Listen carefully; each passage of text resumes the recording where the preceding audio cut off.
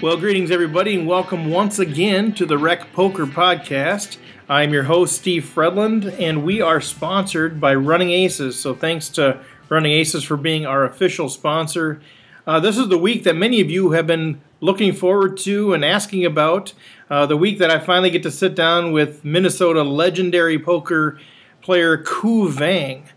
Ku's a pretty young dude, but he's already 8th in Minnesota all-time earnings. He's 703rd in the U.S., and he's currently ranked 216th in the world on the Global Poker Index. So Ku is a wealth of information, but beyond that, he's just one of the super guys that I've met in poker.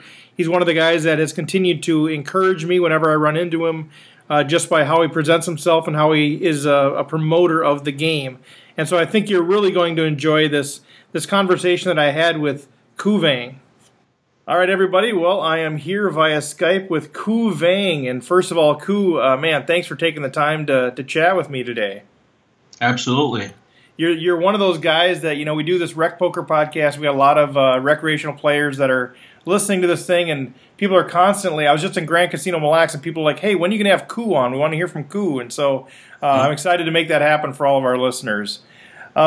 You and I, we haven't played a ton together. We've been at a couple final tables. We've done some All In for Africa stuff, but we haven't played a ton together. I've just been watching you and going, wow, this dude can play. So it's going to be fun to kind of pick your brain a little bit. Let's just start, man, with kind of what's your background? Like, who is Ku Vang? How'd you get into poker? That kind of stuff. Yeah. Well, first of all, it's a pleasure to be here on the show. And, I've listened to some of the podcasts in the past before as well. And I think you're doing a very good job, not only for recreational players, but for the whole poker, community here in the state as well, too. So I really appreciate what you're doing. Oh, thanks, Chris. Yeah. A little bit about my background. I am kind of a product of that moneymaker boom back in 2003, 2004 timeline. And so once Chris Moneymaker won the whole thing about 13, 14 years ago or whatever, me and a bunch of friends, we just started playing sit and goes like every Friday, Saturday nights. And we all really got into it, and we all created accounts on Party Poker.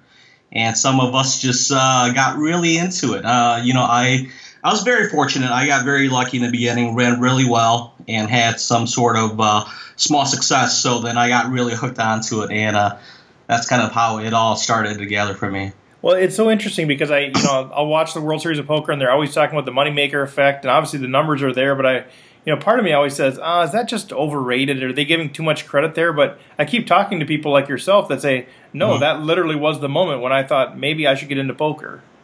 Absolutely. It definitely was for me. Growing up, I've always just, been, really into gaming and stuff like that as well. And once Moneymaker won, we all believed that, we could do it as well. We could all beat the pros. Yeah. And once you get your hand online a little bit and start, winning a couple sit and goes here and there, you start to become, you start to think that you're God's gift to poker, that you're the next Johnny Chance. So that was definitely me for sure. Yeah. And so you played some live with your buddies and you played online. And then how did that kind of morph over time? Like, how did that change over time? Did you become more into online, or did you become more live? Did you move from cash tournaments, kind of that? What's been your process to get to where you are today in terms of what you play? Mm-hmm. Yeah, so we all got accounts on Party Poker and just basically practice during the weekdays, and then we just meet up on Fridays and Saturdays and play $5, $10 sit and goes, and then I think our game lasted for a couple of years. Eventually, it was a little tougher than what everyone had imagined. So a lot of people quit, one by one. And eventually the game, people stopped coming to the game because it was a little, because you kept taking all their money.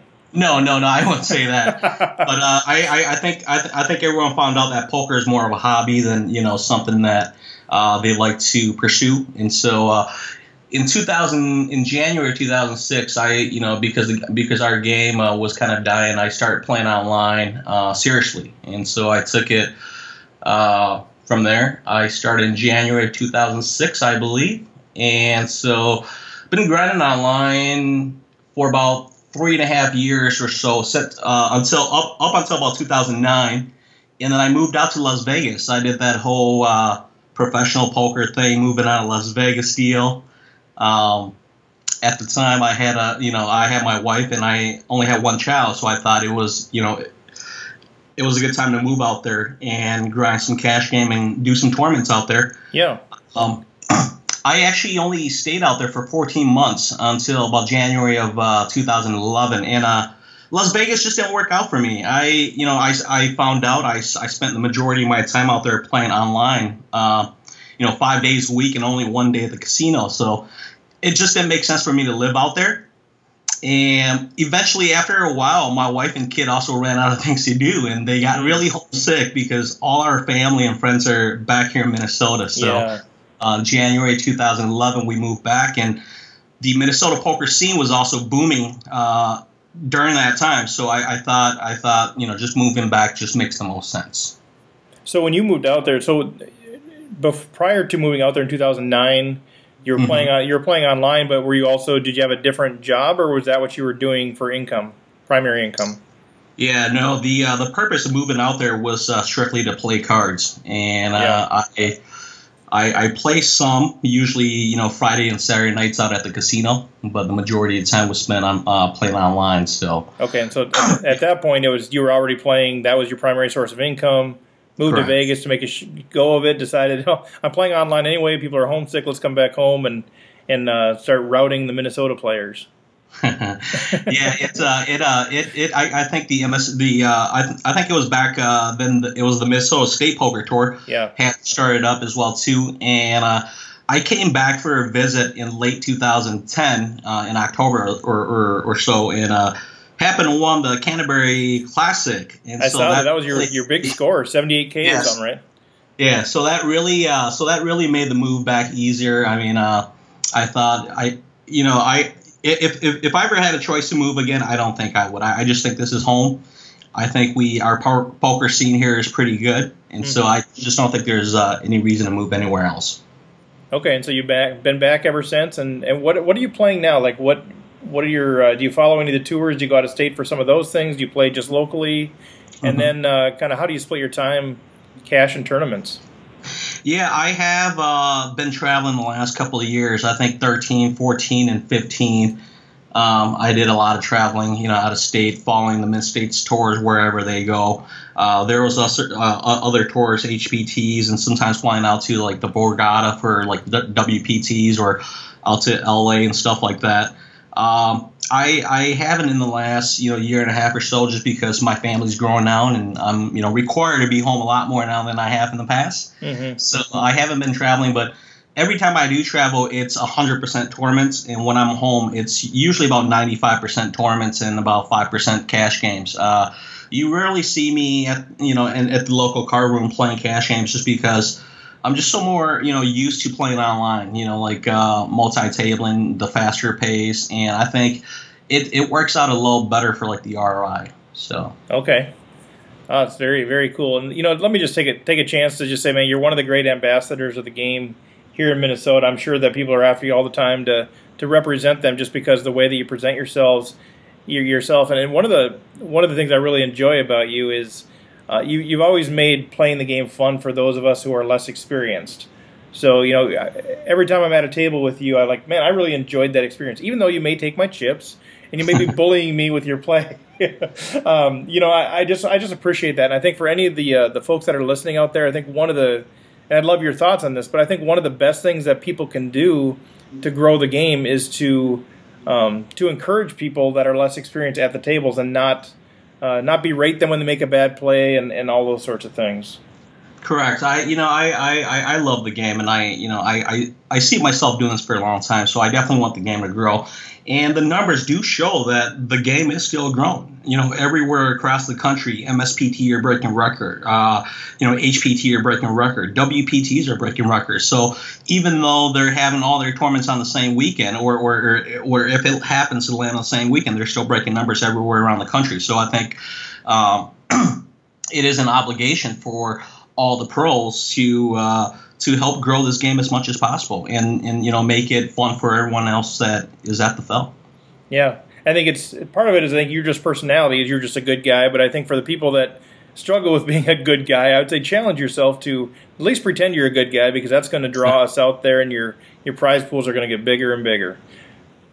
Correct. Let's switch gears real quickly. As you look at your game, as you look at the success that you've had, and part of this is as observers, we never really know the whole story. We see the big cashes, but we don't know all the time and effort that goes into that. We don't know all the money that gets spent in buy-ins and all the costs of being a professional poker player and all of those things. But from everybody's perspective, we feel like you're one of those success stories. You're sitting there, Global Poker Index, you're ranked number 216 right now. I don't even know if you're aware of that. You're 8th all-time in Minnesota earnings. So you've had a ton of success from our perspective. But as you look at your game, what are the keys to success? I mean, are you just naturally gifted in this game, or is it a result of hard work? Is it something in your personality?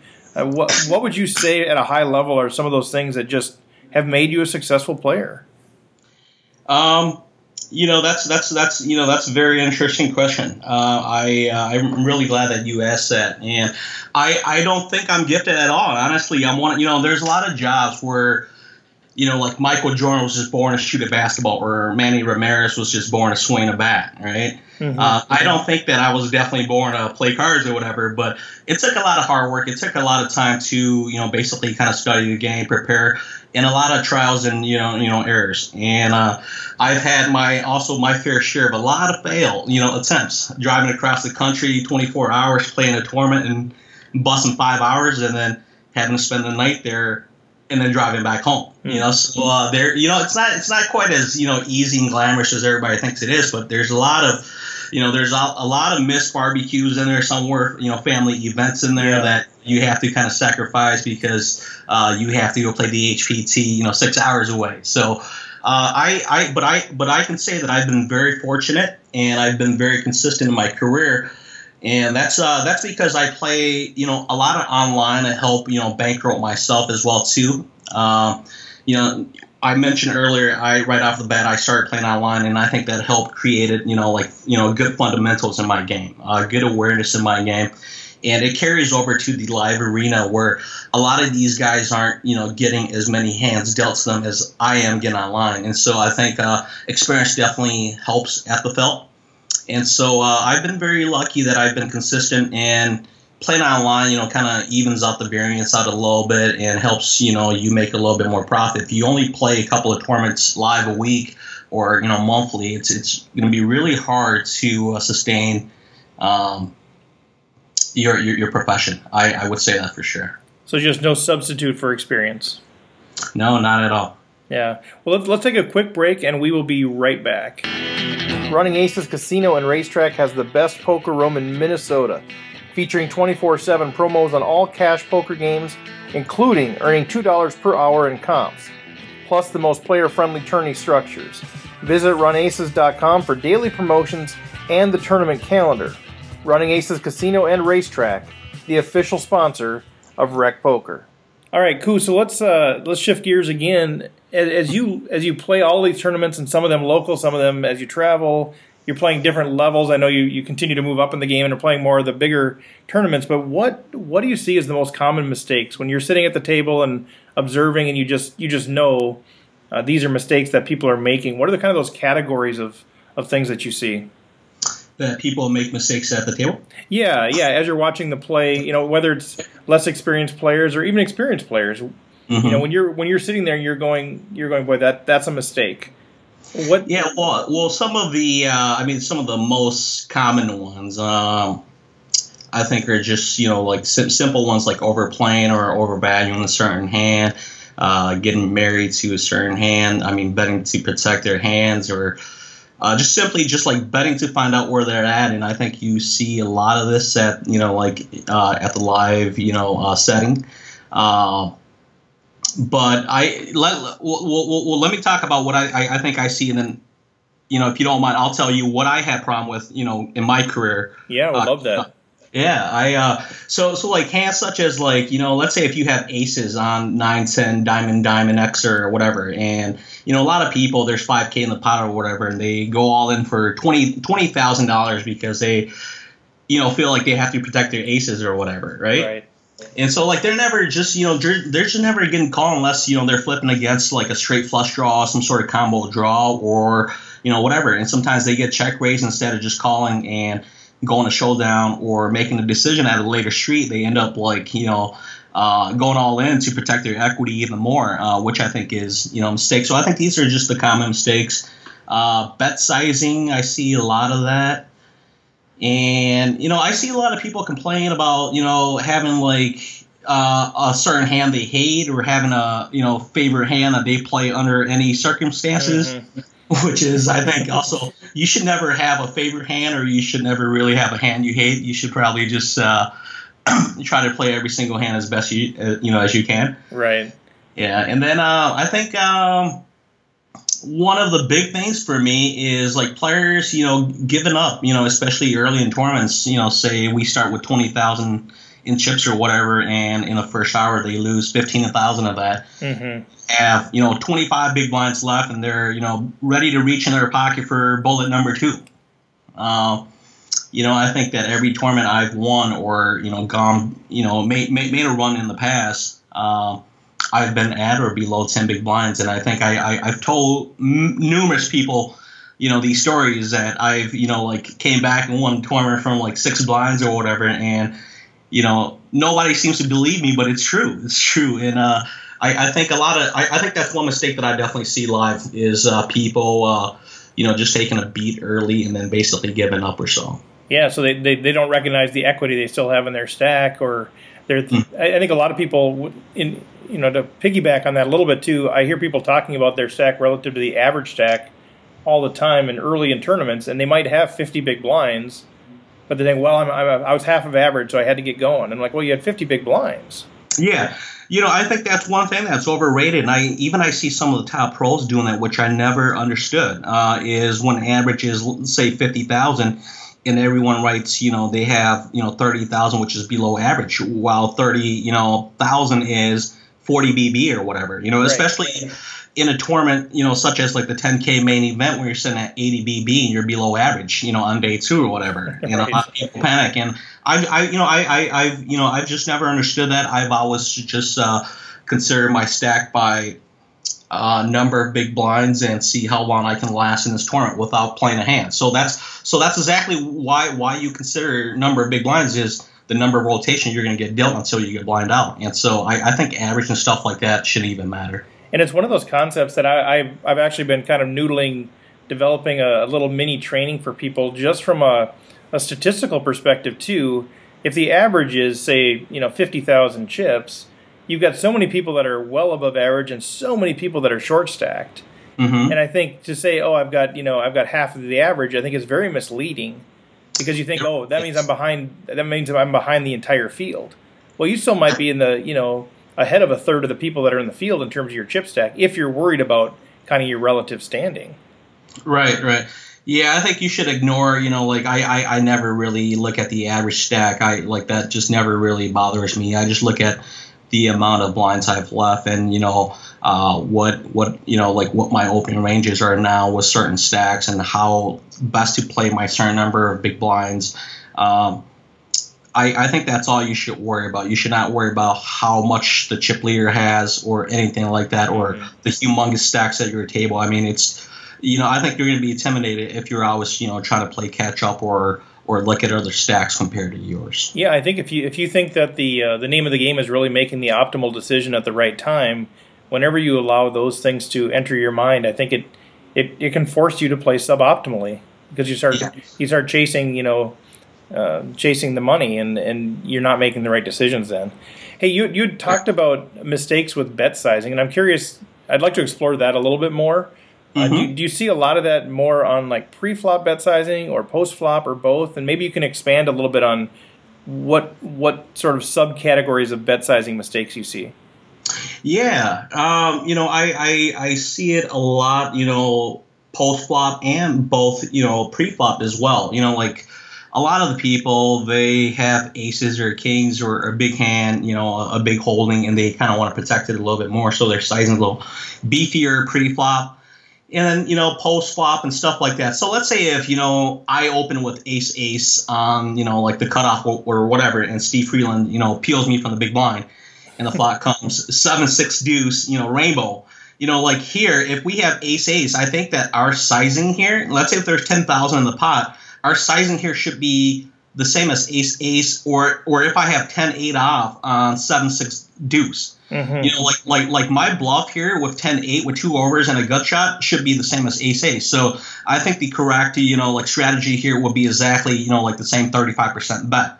And I see a lot of people, because they have ace ace here on 7-6 deuce rainbow, they go 8,000 or even 10,000 on 7-6 deuce rainbow, which is definitely incorrect in my opinion. So that's a sizing flaw that maybe the lesser experience make that I do see.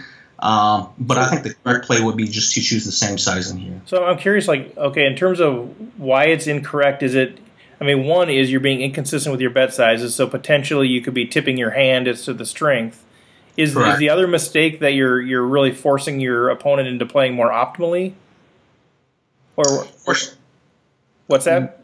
I'm sorry. I don't think I understand. Oh, sorry. So I feel like there's, and correct me if I'm wrong. See, I'm always transparent on these things, and I'd love for people to correct me. So I guess I see 2 mistakes on making the big bet size there compared to what you normally would do with a bluff. One is that you're giving away the strength of your hand, and the good players are going to be paying attention and knowing that the size of your bet means something. Mm-hmm. And then the other one is, I think one of the things that in poker you want to force your opponents to play suboptimally, to make mistakes. Correct. And so I feel like when you're making a big bet there, they're only going to call you with something that's, like you said, either the massive draw, the straight flush draw, mm-hmm. But I guess it's an unsuited board, or they're going to, be calling you with sets, things that beat you. Right.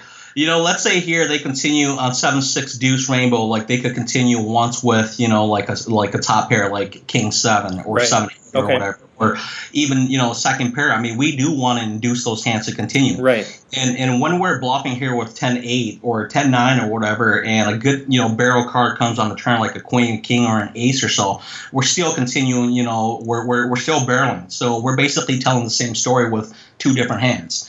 And so I think that, a lot of the people, they don't realize that. They just go ahead and bet big here with aces, and then, say, a 7 comes, or say, the same card comes on the turn, like a queen or whatever, and they go ahead and, fire again, and, they lose action, or else, somebody else catches up and they lose action or whatever. I think it should be played exactly the same way if we're going to keep, try to keep balance in there along with our nuts and our bluffs. Right, and I think one of the things that, less experienced players deal with too is that, we're not necessarily paying attention to as many things as we should be. Mm-hmm. And so I think we assume that other people aren't paying the same level of attention. I think, you always assume that people are playing the same way you're playing. And so one of the things I've noticed is, as I've moved up in the games, you start playing the 280s or even the 1100s, mm-hmm. is that people like yourself are now paying attention to those things. Whereas, in the $30, $50 tournaments, I can change my bet sizing all I want, and nobody's really paying attention. Right. Well, even though they're not paying attention, I think that you should also work on paying attention to yourself and doing things yourself, and start practicing, good gameplay in game. Yep. And when you see something that you can exploit, then you can go from there. But I think that, let's say if on a hand like this, I think that it doesn't matter if we're playing a $5,000 tournament or a $50 tournament, Monday morning tournament. Mm-hmm. That we should go ahead and choose the same sizing here. Yeah. Yeah. And so and I think that leads to some of the things that I've made mistakes on in the past, coming up in my career as well too, is a lot of times in the past I've been very aggressive, and it's more of like a bluffing game. It's almost like a war zone out there for me, where it doesn't matter what the flop is for me. I'm betting the flop, and I'm not considering what the turn is. I'm betting the turn again, and let's say if they're strong, I'm just basically letting them know that I'm stronger, which is basically trying to push everyone off every single pot every time. Yeah. And I think that's also one of the mistakes that I made coming up. And poker is really not a bluffing game. It's a game of information, and it's a game of maximizing and minimizing, and we just go from there. So do you feel like you've changed in the last couple of years too, in terms of your level of aggression? I have. I think I've changed more to a game, theory approach. However, I definitely still have some of that, blood in me, where I sometimes it comes out and you still want to, you still have to kind of hold yourself back a little bit, because it's just too tempting in certain spots. But every spot I see, and I think if it makes sense, I just go for it anyways. But in the last couple of years, I feel like my game has definitely changed quite a bit, and I think it's all for the better. I think it's more suited towards bigger tournaments and making deep runs in some big events. And I've had tremendous help in the last couple of years. I met Vlad in the last 2.5 years, and also Aaron as well, and they have been basically my coach and my life coach and life mentors in the last couple of years. So I think they've done a very good job, and really appreciate just the fact that I found the two of them. That's so awesome, and they've got so much respect for you. I've chatted with both of them too, and they're just great guys as well. It seems like you guys have a great thing going there.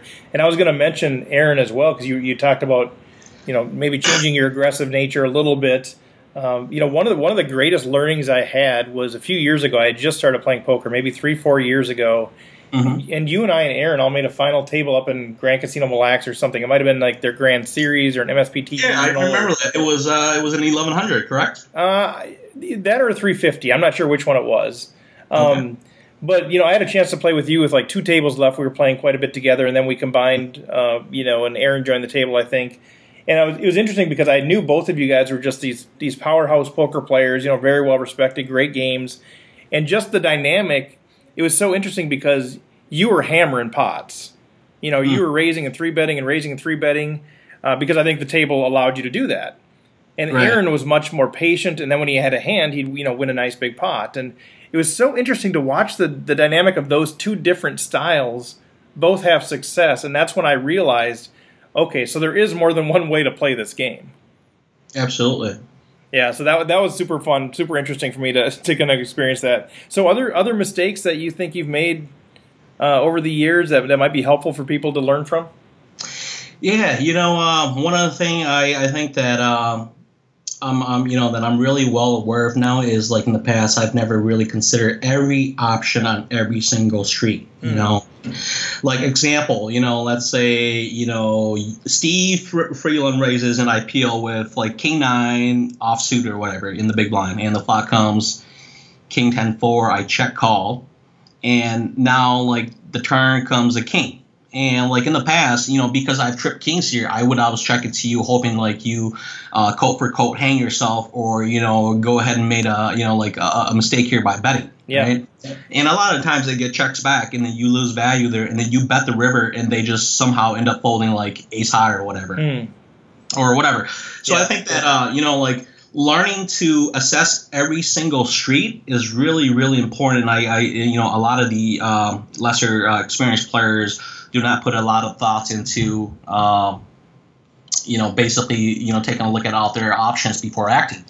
And so, just even now, like I have, some family members or some, cousins coming over, watching me play sometimes, or, just wanting to play themselves, and I watch them play, and they would turn trips, or they would make, trips on the river or whatever, and they just go ahead and check, and, they lose a ton of value. So I think reassessing and seeing, what you can do in every single turn card or river card or whatever, has helped me out a lot in the last few years as well, for sure. And I assume that's a lot of experience, because I think about that as if I'm really on my A game, I'm trying to think through those things. Right. But it takes me a while to actually walk through that process in my head, and I don't want to be tanking on every decision. So like what something like that, like what are the main factors? So you turn the third king. Mm-hmm. What are the main factors that you're considering? The situation stays the same. You're out of position. Mm-hmm. Everything else is the same. is it just about that person that you're playing against? Is it about the stack sizes? I mean, what are those key things that make you decide, should I be checking here or should I be leading out? Yeah, well, all those things are definitely to consider. Let's just put ourselves in the neutral position first. I mean, like, let's say here on a king 9, let's say I defended with king 9, the flop comes king 10 3, 2 clubs or whatever, and I check to you, you bet, and the river comes a king. Like, I know that if you have some sort of flush draw, straight draw here, you're just most likely checking back on the turn, right? Mm-hmm. So if I check here and you check behind, the river comes a 4, and I lead out on the river with a bet, like, all your draws are just pitching it anyway. So yeah, I might as well just lead the turn. I mean, let's lead the turn, and now we can go into sizing and stuff like that. Let's say if you only have like 1.5 to pot ratio left, I can go like 30% and bomb river as if I miss some sort of draw myself as well. But I think that just looking at a neutral stance, like with no stacks in play, I think my main topic here is to consider every single street before you act. And that does come with experience, such as what you just mentioned. But yeah, I mean, if you take 5 to 10 seconds, before acting on each street, I don't think anyone's going to call the clock on you. I mean, we're playing for tremendous amount of money. I mean, even though, let's say first place is $1,000, and it's not a lot of money to you. I mean, it's a lot of money to me. So. I don't think people are going to get on you if you try to play your best game at the table. No, for sure. I think that's where what can I process in 5 or 10 seconds? That's where the experience comes in, because some of those things that I think a lot of us have to still almost have a logical decision tree framework for. You've been able to internalize those, and they just come quite naturally. Right. Yeah. So next time I fulfill, I think in order to start getting good at poker, I mean, you just have to look at all your options. The flop. Consider like what's best: checking, betting, check raising. Look at all your options. I mean, don't just check to be checking, or don't just check hoping for someone to bet, or because they're gonna bet. Like a lot of times you could be wrong as well too. So do what is best for yourself, and not what And has it always been a part of your game, or is it something you've had to work on in terms of thinking ahead to what your opponent might do? In a number of the games that I play, I'll see people raise and then they get 3-bet, and they're like, oh, now I got to figure out what to do. Or they 3-bet and then they get shoved on, and it's like, oh, I never even thought about that might being that being a possibility. Is that part of your game that you've had to develop to really think through, what am I going to do if this happens? Yeah, well, I think that's just something that comes with experience once again, and for me nowadays it just comes naturally. So like let's use that same example. So let's say on the river I make trips. On the river I make trips and it completes the flush, and there's $10,000 in the pot. And I have king 9, and now on the river I have 3 kings, but the flush got there. Right? Yep. Like, and there's $10,000 in the pot. Like, my sizing here would probably be like somewhere between like $65,000 to $8,000, because I know that if I go $8,000 here, you're just never raising me on the river, without a flush here, or without, having a full house. So every time you call me here, it's like I'm winning like 100% of the time. Right? Mm-hmm. Like right here, I'm prepared. I'm prepared to fold if I make an $8,000 bet on the river and you go ahead and rip on me. I'd probably take 10, 15 seconds to evaluate again. But I mean, it just becomes naturally that if I get raised here, I'm most likely beat. But we should still be leading on this river. We should be leading on this river, because sometimes when it's going to go check and we make trip kings and we just lose value on it anyways. Right. So yeah, no, that's really good, because you will get called by less. Right. So, but how is that different from playing devil's advocate and just trying to understand your brain a little bit? So, how is that different from betting 3,500 or 4,000 because you want to get called by inferior hands and then getting raised? Is it because that 4,000 seems weak, so a re-raise doesn't mean what it would if you were betting 8,000? Yeah. Well, sometimes we level ourselves into into thinking because we made a smaller bet that we are going to get raised. And a lot of people, let's say you're playing against a Carl, where you know they're not scared to put in that extra bet. Yeah. Like a $4,000 here, sometimes you level yourself into calling his, raise to 20,000 or whatever. But I think in order to truly protect us and to get the most value every time we get called here, we should just go ahead and mash it here. Just because a lot of the times when they have aces in their hand or whatever, or second pair or whatever. Yeah. They're just not raising you. They're just calling you there all the time. And so we should just maximize our spot here. And not only that, but protect ourselves to our full ability there, where we're just never getting raised. I think. So your intent is to show strength because that makes their re-raise much more believable. Correct. Right. Yeah. Okay. Wow. That's good stuff. Yeah. So let's shift gears a little bit as well. I'm curious, like, what are some of the hardest concepts that you've had in terms of trying to grasp them or be able to execute them or internalize them? Like, I know for new people learning the game, there's this idea, let me understand, 3 betting, let me understand C betting or check raising, or what are my opening hand ranges? Are there certain concepts that you've had to really work hard or that one day just kind of clicked as far as understanding the strategy?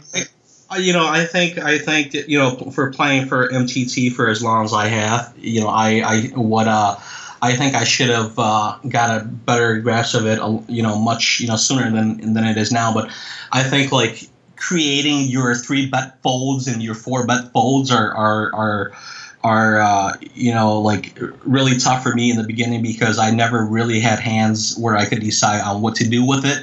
And so sometimes it would just be random clicking, like, oh, Steve has 3-bet me, numerous time here, and I have like the 9-3 off here. I'm just going to go ahead and 4-bet it here, 4-bet fold here. But I think in the last couple of years, with the help of along with Aaron and Vlad, I think that we have figured out not like pre-flop has pretty much kind of been solved a little bit, like in the first raise and second raises and stuff like that. But I think when it comes down to like 3-betting or 4-betting, or even 5, like even 4-betting for value or 4-betting for for bluff, like I think we have kind of figured that out quite a bit in the last couple of years of hands we choose to do it with and hands we choose to pass up, or hands we used to 4-bet get it in with. So I think that's one of like the I'm not sure if that was your question, but I think that was one thing that it took me a long time to kind of figure out what I want to do when it gets up to that level.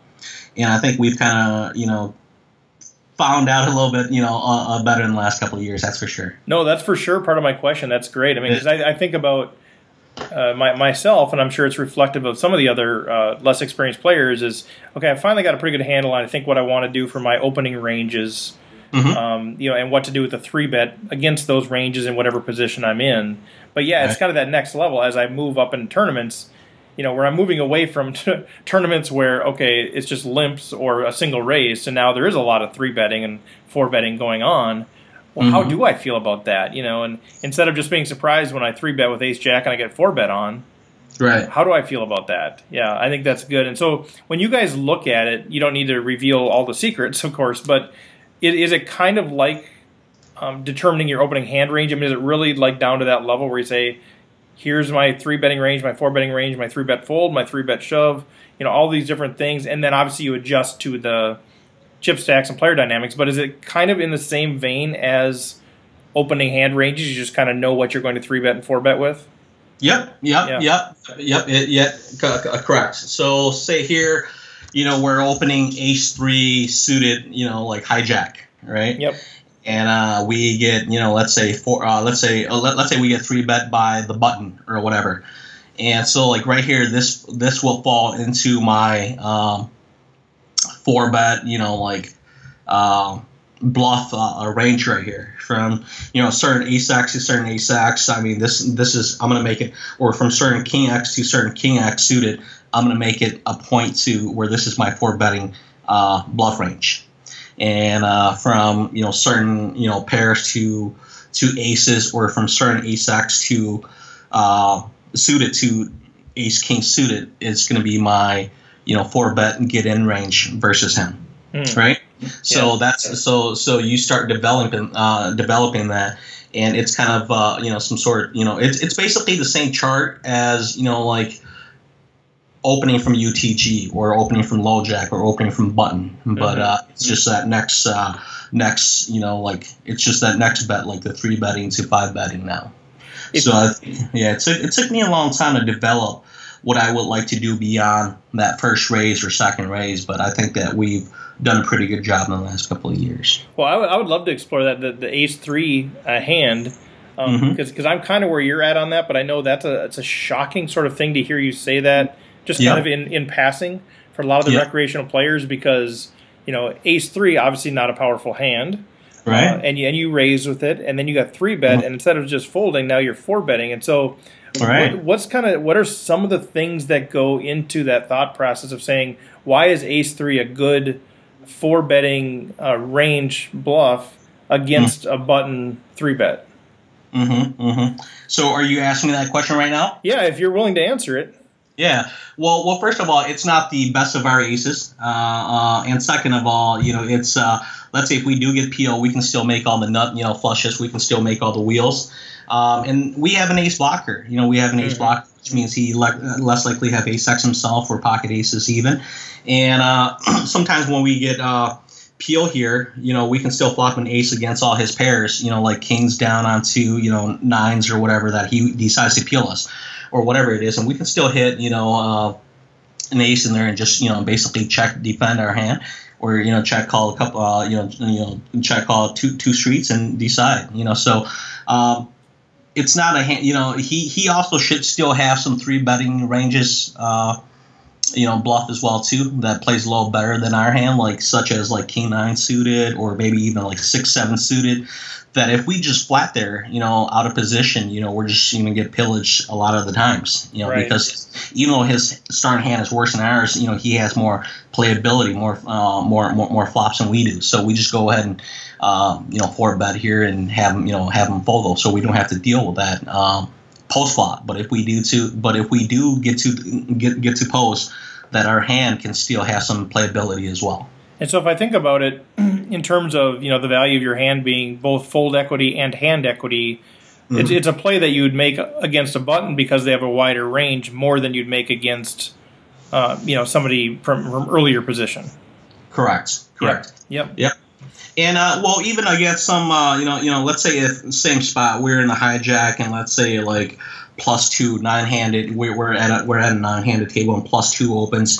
Instead of peeling there in the hijack, where we're going to get some peel from like the cutoff button, and sometimes the small blind, the big blind will come along as well too, and we're going to be a multi-way pot. I mean, it's just better just to go ahead and 3 bet here as well. So okay, yeah, and I think that notion of the blocker, maybe expand on that a little bit. I think people underestimate that.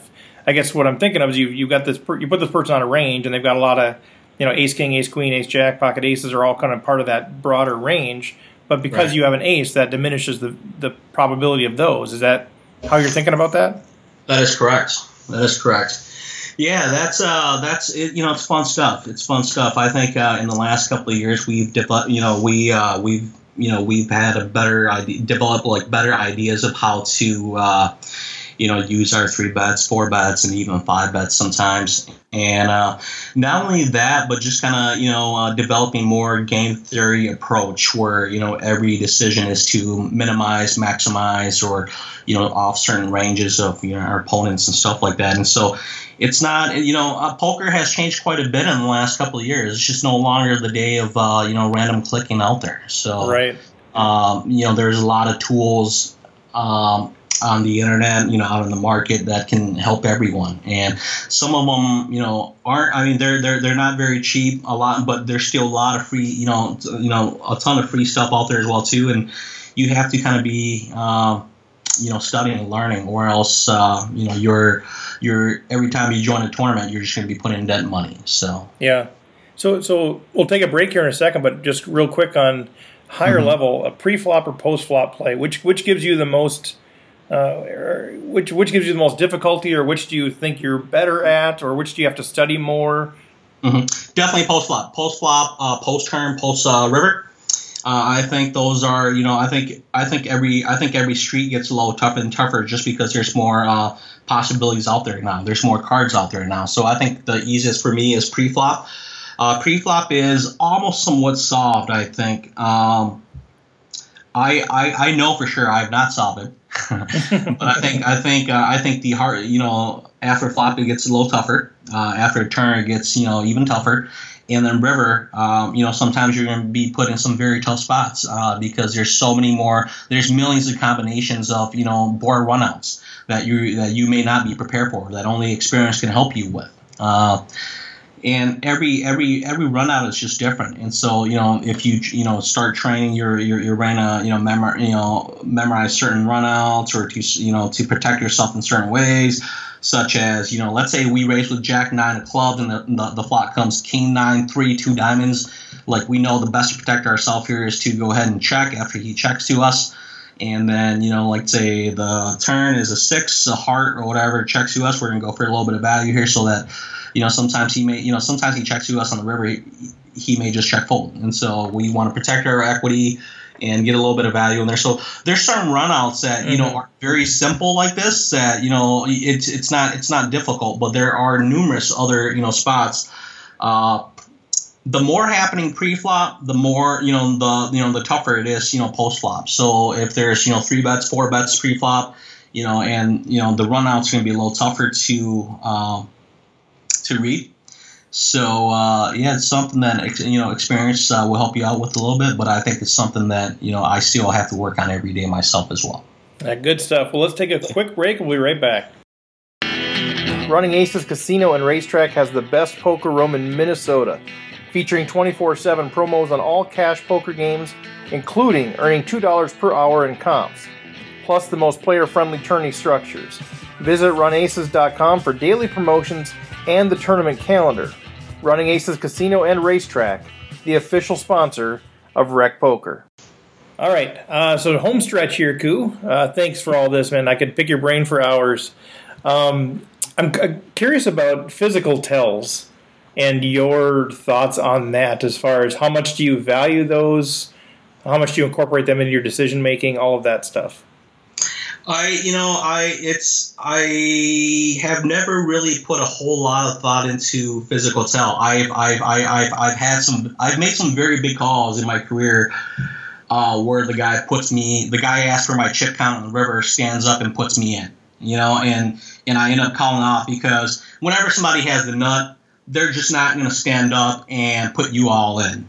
A lot of the times they go into this little shell and they put you in or whatever. So I've made a lot of tough call offs in my career where I been put to the test. But I've never put a whole lot into it. I think it just comes naturally for me. Whenever the cards are being dealt, I look at each person's fingers or hands or whatnot. But I think that gives me the most tell.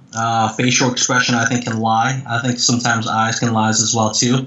I think that sometimes people don't realize how they act at the table and may give something off here and there. But I think I rely a lot more, maybe 95% fundamentals more than life reads or anything. And I think a lot of the reads that I've had in the past is because it just something just comes up naturally. Right. Okay. So really, it would have to be a pretty, it'd have to be a pretty obvious tell for you to kind of have it influence your decision. Yeah, Chris Foxwell is a good friend of mine. I know he's really big into tells and stuff like that, and I think he probably even has a chapter on tell in his book. I'm not sure, but I'm not real. I mean, I'm not going to go there, scare everybody, and basically try to get a read out of them. It's sometimes it just comes out naturally, and you just know that this guy's not acting normal, or this guy is just not breathing normal, or whatever, or this guy is just doing certain things that you just haven't seen before, and you try to, make a best case possible read on that situation. But I think live tells are very, very important for sure. But I do not, I would say maybe 5 to 10% of my decision making is based on that. And I know some people will say, I use tells to help me figure out, okay, this guy, based on his actions, obviously he wants me to fold, or obviously he wants me to call. And what I'm hearing from you is maybe more of that can be discerned from the betting patterns and what he's done on each street. Right. Yes, I follow a lot of that. That's exactly it. I think I just follow a lot more of the fundamental base of, like the course of the hand history that that we just went through, or certain betting patterns, or certain hands that I saw in the last couple orbits or in the last couple hours or so, and so much more than his acting as of now. Right. Okay, that's good. All right. Well, on the home stretch here, I got a couple more questions, but for newer players or even for experienced players, what advice do you have for them as far as how do they improve their skill? How do they learn the game? How can they sort of speed up their development as a poker player? Love this question. Play online. It is your best source of learning fundamentals. I mean, for me and Vlad, we call it the streets. It's where we go to battle, and you're just going to get so many more hands per minute. You're just going to get so many more hands per hour. If you bust a tournament, you don't have to go drive home and come back tomorrow for another tournament. You can just log back in. Fundamentals are just so important today in today's poker world that not a lot of live pros are just going to make it. If you play 2-3 tournaments a month as a hobby, it's okay. If you play recreationally, for side income, it's okay. But if you want to pursue professional poker, or even just part-time poker pro playing in the future, I suggest that playing online, it is your absolutely best source. You can still make some money, and you can just, that's just where you're just going to learn. If for me personally, as many books as I've read, as many videos as I've watched, playing is just my best learning tool. So, do you have any, if you're willing to, do you have any recommendations on where people would play online, and I guess your perspective on how safe it is and that sort of thing? Yeah, I think it's fairly safe right now. I mean, there's always said, the risks. I'm not sure. The Unlawful Act never really specify what it is, but I there's always some sort of risk. But I think in the last couple of years, it has been pretty safe. And I play mostly on the Winning Poker Network, which has 3 or 4 different skins. I think the most popular one is America's Card Room. Mm-hmm. Second is Poker Host, and third one is Black Chip Poker, along with True Poker. So I think there's 4 different skins, and I play on there weekly, starting around noon till all the way till about midnight. There's tournaments around the clock, and ranging anywhere from $1 to $200. So that's for me personally. That's just where I prefer to play. Okay, good stuff. And then any other, as far as in addition to playing online, any other ways that you'd recommend people develop their game? Yeah, watch all the free tools that you can possibly get your hands on. YouTube has a whole bunch of good stuff. I believe you guys are working with Jonathan Lowe in some sort of way. Yeah, we're doing an audio book club. Yep, Jonathan Lowe has a lot of good stuff. There's Twitch, there's a lot of good stuff on Twitch. I'm sure you know this already. Mm-hmm. Jason Somerville is really good. There's a lot of good. I'm actually very shocked. There's a lot of very good online legends. Twitching their sessions for free. Online for everyone to view, and so take advantage of that. One of my very favorite, and I think that he's just the best fundamentally sound player as far as the game nowadays is Doug Polk. He has a training site. I'm also a subscriber on there as well too, and it costs a little bit of money for the more advanced stuff, but I highly recommend that if you want to truly learn fundamental poker and get good at poker. I think Doug Polk's site, Upswing Poker, is probably the best there is on in the market right now. Good stuff. So obviously, somebody at your level still working on your game. How do you kind of split your time between actually playing and development? Watching videos or doing whatever. Yeah, for me, it used to be 100% play and 0% like lab work. Yeah. I just felt that I just had to keep, playing in order to get better. But nowadays, after meeting Vlad and, Aaron the last couple of years, I think I split it more towards 80% play and 20%, study. So like, I usually play Tuesday, Wednesdays, Thursdays, and Sundays. And so my study days are, Monday afternoon till, about 10, 11 at night. That's my homework day. And then Friday mornings till, 11 a.m. till roughly about 3 in the afternoon. Those are my study days. I think in the next couple of weeks, starting mid-August here, we're actually going to do more group meetups. I think we're going to try to meet at least 5 to 6 hours on Mondays, and sometimes on Friday evenings as well too. So I'm going to start trying to play less and do study sessions or do groups studies with. I actually have a couple of different groups as well too. So I have 2 groups to meet up with. Twice a week or once a week. So twice a week for me. Okay. So I'll probably be doing more of that and just kind of gearing more towards being a better poker player myself as well. Well, it's super encouraging for us recreational players to know that you and Aaron and Vlad and all these other people are getting together and becoming better players. That's really encouraging to us. We are. I mean, I'm being sarcastic because we don't need you guys getting any better. See. Yeah, well, like Aaron, Aaron can, I love Aaron. I think Aaron can reach the moon if he, if he, shoots for that. And I know it's been a blessing to know him, and he has taught me a lot in the last couple of years. So if he's willing to meet with me every single day, I'm willing to meet him. That's so cool. All right, yeah. So last question, probably, even though I always say that, and then I have more questions, but how do we build this game? How do we, like you said, we are seeing momentum. We are seeing bigger fields. But one of the things that I'm trying to do with Rec Poker, in addition to just selfishly getting to talk to people like you, is trying to encourage new players to get into the game, but those that are maybe playing at homes or in bar leagues to go try the $30 at the casino, and those that are playing the small buy-ins at the casino to move up a little bit and play more often and just kind of build the game. But from your perspective, what's the strategy, whether it's has to do with tournament structures or tournament buy-ins or whatever it is? How do we continue to build the game? Excellent question. I've messed around with that idea somewhat in the past. I'm not sure what this. I'm not sure what the solution is. In the past, I've been very lucky to be a part with 2 tours and be a part of Running Aces Casino as well too. And what I did was, for the tours that I worked for, I would develop, like home games, develop like basically farm leagues where, they come in for $10 or $5 every weekend or so and try to win X money. They can win X amount of money per night and also win, like seats to our events, $350 events or $1,100 events. And that way they can,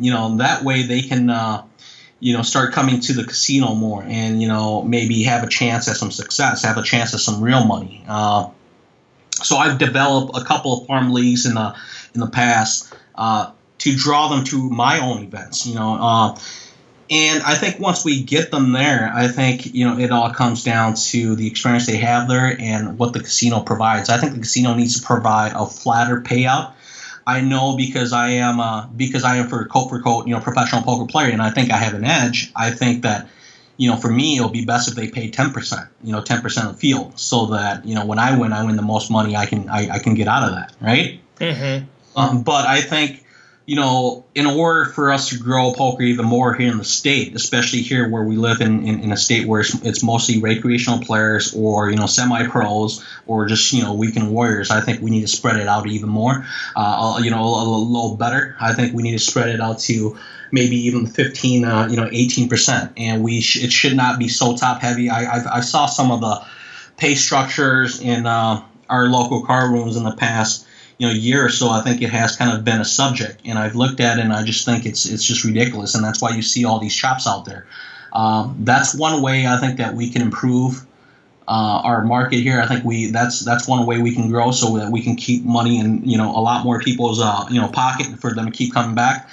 I think if 15 is even 18% player of the field cash, they're going to want to come out there again, the next time we have another event. They're going to feel like they're a winner. They're going to keep the money in the market, in our ecosystem, and that's one way to do it. I'm not sure. I am not sure what the solution is, but I that's one way to start. Yeah, and I know that can be a controversial topic, but I tend to agree with you as well. It's sort of a psychological thing, just like playing the lottery is for people. They go and they buy scratch-offs, and they go in with $10 and they leave with $0, but along the way they won several. They buy a bunch and they won $5, they won $20, and they end up empty-pocketed, but they feel like they won still. And I think every time I go buy $5 worth of lottery ticket, and if I win $1 out of those one, I end up going back to get it, and to get myself another one. Exactly, you feel like a winner, and I think that's my mentality with cashing too. Yeah, they're min cashes, but people feel like, okay, well, I didn't lose money. I can go back. I can spend it again. I can enter another tournament, or they just feel like a winner. And who doesn't want to go to a casino and come away feeling like they're a winner, like they're one of the top people that got money? And I think, I don't know the answer either, but I think about, say, if you have a field of 200 people, mm-hmm. and you pay the top 35, or first place gets 35%, mm-hmm. You get a certain amount. But if that field increases from 200 to 250, and it means you only get 30% instead of 35%, mm-hmm. that's actually like the first place actually paid out 10% more. Mm-hmm. I mean, mm-hmm. it's actually a bigger payout if you can increase the field size, even though you're not getting as much for first place. So I think there's some arguments that can actually, I think, help more people feel like they're winners and build the game, as well as increasing the overall prize pool because more of those people are playing. So it's an interesting conversation. It really is. And if there's anyone else out there that's really good with like payout matrix and stuff like that, and you have some time, I know my friend Shane Nelson is pretty good with it, but he's a very busy guy. And if you would like to throw some ideas out there, I mean, like, feel free to contact me, as well too, and I'll look at it and let's show it, let's show it to these casinos, these tournament directors or whatever. We can present it to them and basically basically just let them know that this is kind of what the people want, and it's all for their benefit. I mean, the more people coming back for poker tournaments mean the more people in their pits up there. So I'm sure they're not going to shy away from us. Good stuff. And if anybody's listening out there, and if you want to just shoot information to me with like your feedback, whatever that might be, against it or for it, I'm happy to collect that and then pass it on to you, Koo, and we can go from there. Well, that's awesome. Well, any final words of wisdom as we wrap up here, young man? No, once again, I really appreciate what you're doing. I really like this podcast idea, and I've been listening in the past as well too. And think you guys are doing a phenomenal job. I will most likely see you guys at the next All In for Africa. I think it's October, right? Yeah, we just shifted the date. I haven't gone real public with it yet, but October 28th. Okay. So we'll chat about maybe getting you out there as a bounty if it works out for your schedule. That'd be fantastic. And just let me take that chance to just thank you for all you've done for that in the past. It's huge to have you big name guys come out and play amongst the recreational players and have fun and have them see everybody laughing and having a good time and raising money for a good cause. Yep, absolutely. So good luck to everyone at the Felt, and we'll see you guys. And if you see me at the card room, don't hesitate to come say hi. Sounds good. Thanks, Koo. All right. Bye-bye. Okay, well, that does it for another episode of Rec Poker. Thanks for joining us. Thanks to our official sponsor, Running Aces. And just a reminder, if you're interested in playing All In for Africa, that's going to be October 28th. It's a Saturday, and if you want to be a bounty for that, get in touch with me, and we will hook you up. If you want to make a donation, of course, that would be amazingly helpful. Just feel free to get in touch, and we will make that happen. My direct email is stevefredland@gmail.com, or you can get a hold of me through Twitter or Facebook. Once again, thanks to Koo Vang, and thanks to all of you for supporting what we're doing with Rec Poker Podcast.